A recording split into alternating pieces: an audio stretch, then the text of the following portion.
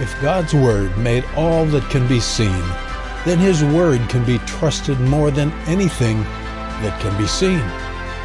Revelation knowledge is the foundation of what's really true. And when my world gets turned upside down by health, finances, political narratives, or other deep life struggles, I need to base my life on something more sure than the fleeting issues of this world. Thanks for joining us on Life Journeys, a podcast about thriving through the worst pain that life brings. With global initiatives threatening big changes to our way of life, we're going to need to activate Jesus' words about mountain-moving faith. Words That Work is the ongoing series on life journeys that is rooted in releasing revelational words of faith that will work every time and with everyone. It's about moving the mountains that keep us from the presence and goodness of God. It's about defining our life purpose and identity through encountering Him until we have the power to move the obstacles that are destroying our liberty and hope. One early morning, I was trying to get my head around the facts of the life from above that I've been given in Christ.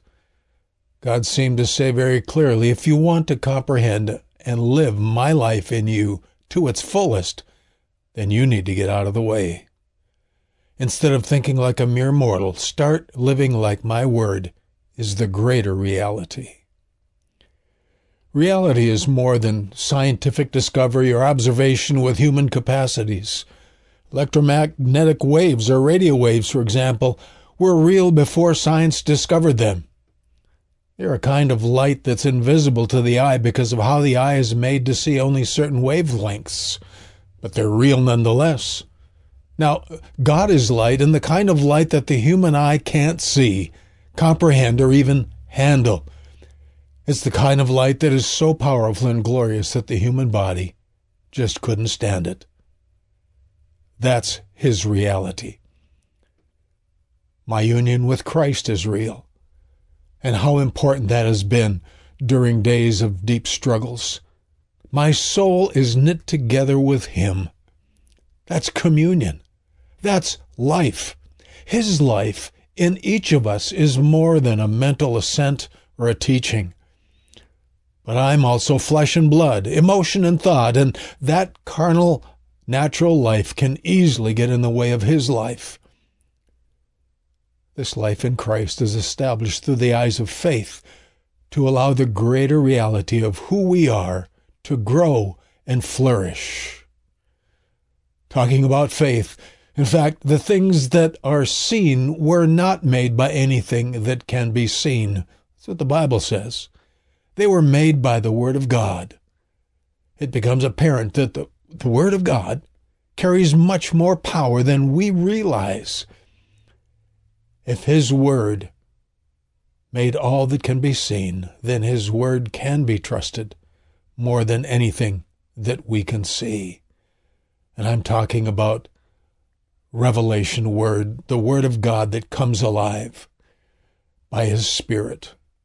When I try to wrap my heart around what's real, I realize that revelation knowledge is the greater reality of my existence. As I was in prayer the other morning, this thought just burst into my mind. The life I have in Christ Jesus is all-encompassing. It is greater than my earthly life and has swallowed it up. The application here is as a weapon against condemnation and regret for past sins. You see, I often am dismayed by how much more I could have done to glorify God if I had been more faithful through the years. I can get discouraged by thinking that I will always bear this mark on my soul, and its scars will diminish my future ability to bring the gospel to my world. But no, there is a reality that is greater than history.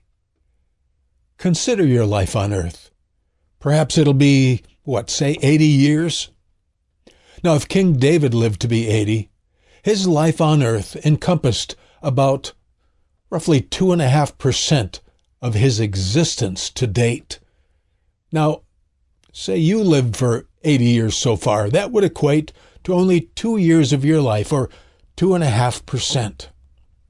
Would you use your first 2 years of life to define your entire life? Obviously, that's ridiculous. No 2-year period is sufficient to accurately define your whole life.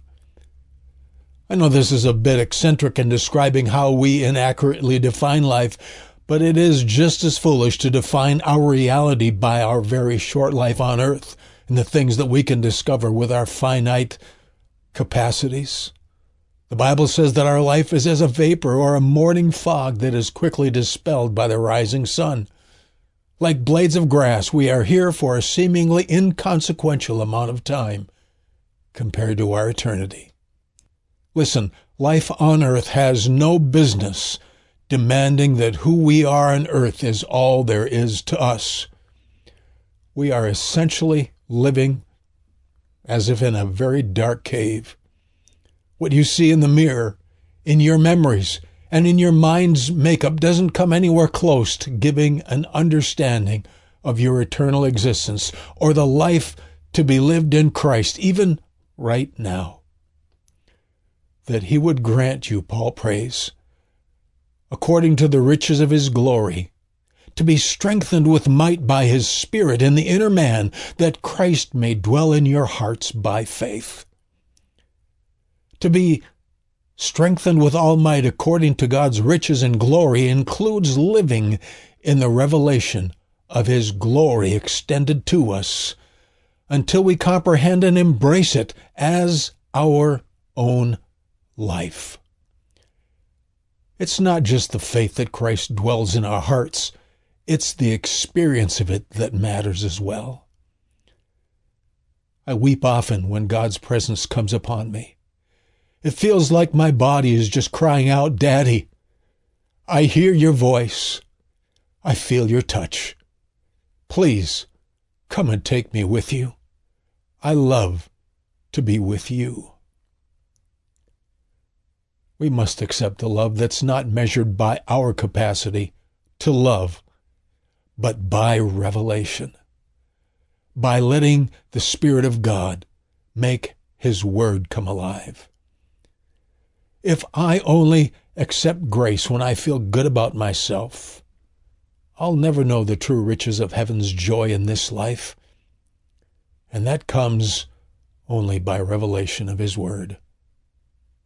Let me say it again. If I only accept grace when I feel good about myself, I'll never know the true riches of heaven's joy in this life.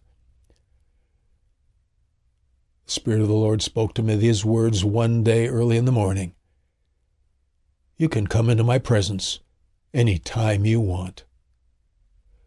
When God lets life sift you until you fear him with all your heart, and when your soul is scraped to the bone for any remnants of impurity that come out, and you're nearly destitute, and then his glory and presence fills you with mercy, then you'll love the Lord with all your heart.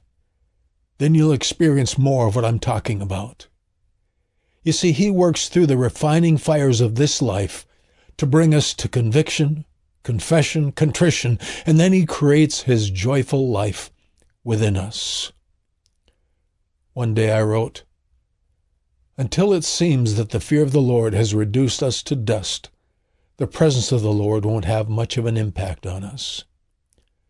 As long as we're more impressed with the shiny things of this world than with God, his glory won't be known in any great degree to us." Faith without the fear of the Lord is a fallacy. Faith's next step is to produce a holy walk of love in the presence of God before it will produce much of any other miracles that people so often search for. I will always put hard times in this life message together with the revelation of God. You see, for that's the canvas upon which his glory is usually seen. I believe he wants us to look at the hard times of our lives through the lenses of positive purposes, purposes that are beyond our mere natural definitions of reality. Now, watch this. Paul says in Philippians 4:7, "I have learned in whatsoever state I am, therewith to be content. I know both how to be abased and I know how to abound. I can do all things through Christ, which strengthens me." His revelation knowledge was how he did it. That's how he found this contentment. You see, true liberty is explained here. The word content here means to be independent of external circumstances and thus at peace with one's lot in life at any given time. And that's true liberty. Faith doesn't need to feel to be real. Feeling is a function of mere biology. Fullness in God is a function of faith. Faith is the evidence, the substance, and the living link with the power of the Son, even in the darkness. That's why Paul prays that the God of our Lord Jesus Christ, the Father of glory, may give unto you the spirit of wisdom and revelation in the knowledge of Him, the eyes of your understanding being enlightened, that you may know what is the hope of His calling, and what the riches of the glory of His inheritance in the saints is all about. You can unlock the presence of God in your life. There are revelation principles that remove the mountains, keeping us from joy, hope, peace, and purpose when our world gets turned upside down. Look for these words that work with Pastor Hardika as he shares what has helped him when life got hard. And don't forget to check out his book, The Fortress and the Firebrand, available on Amazon and Barnes & Noble. Thanks for listening to Life Journeys. Find new episodes every Wednesday and Saturday. And if you're new to this series, it begins with the September 16th episode. I weep often when God's presence comes upon me. It feels like my body is just crying out, Daddy. I hear your voice. I feel your touch. Please, come and take me with you. I love to be with you.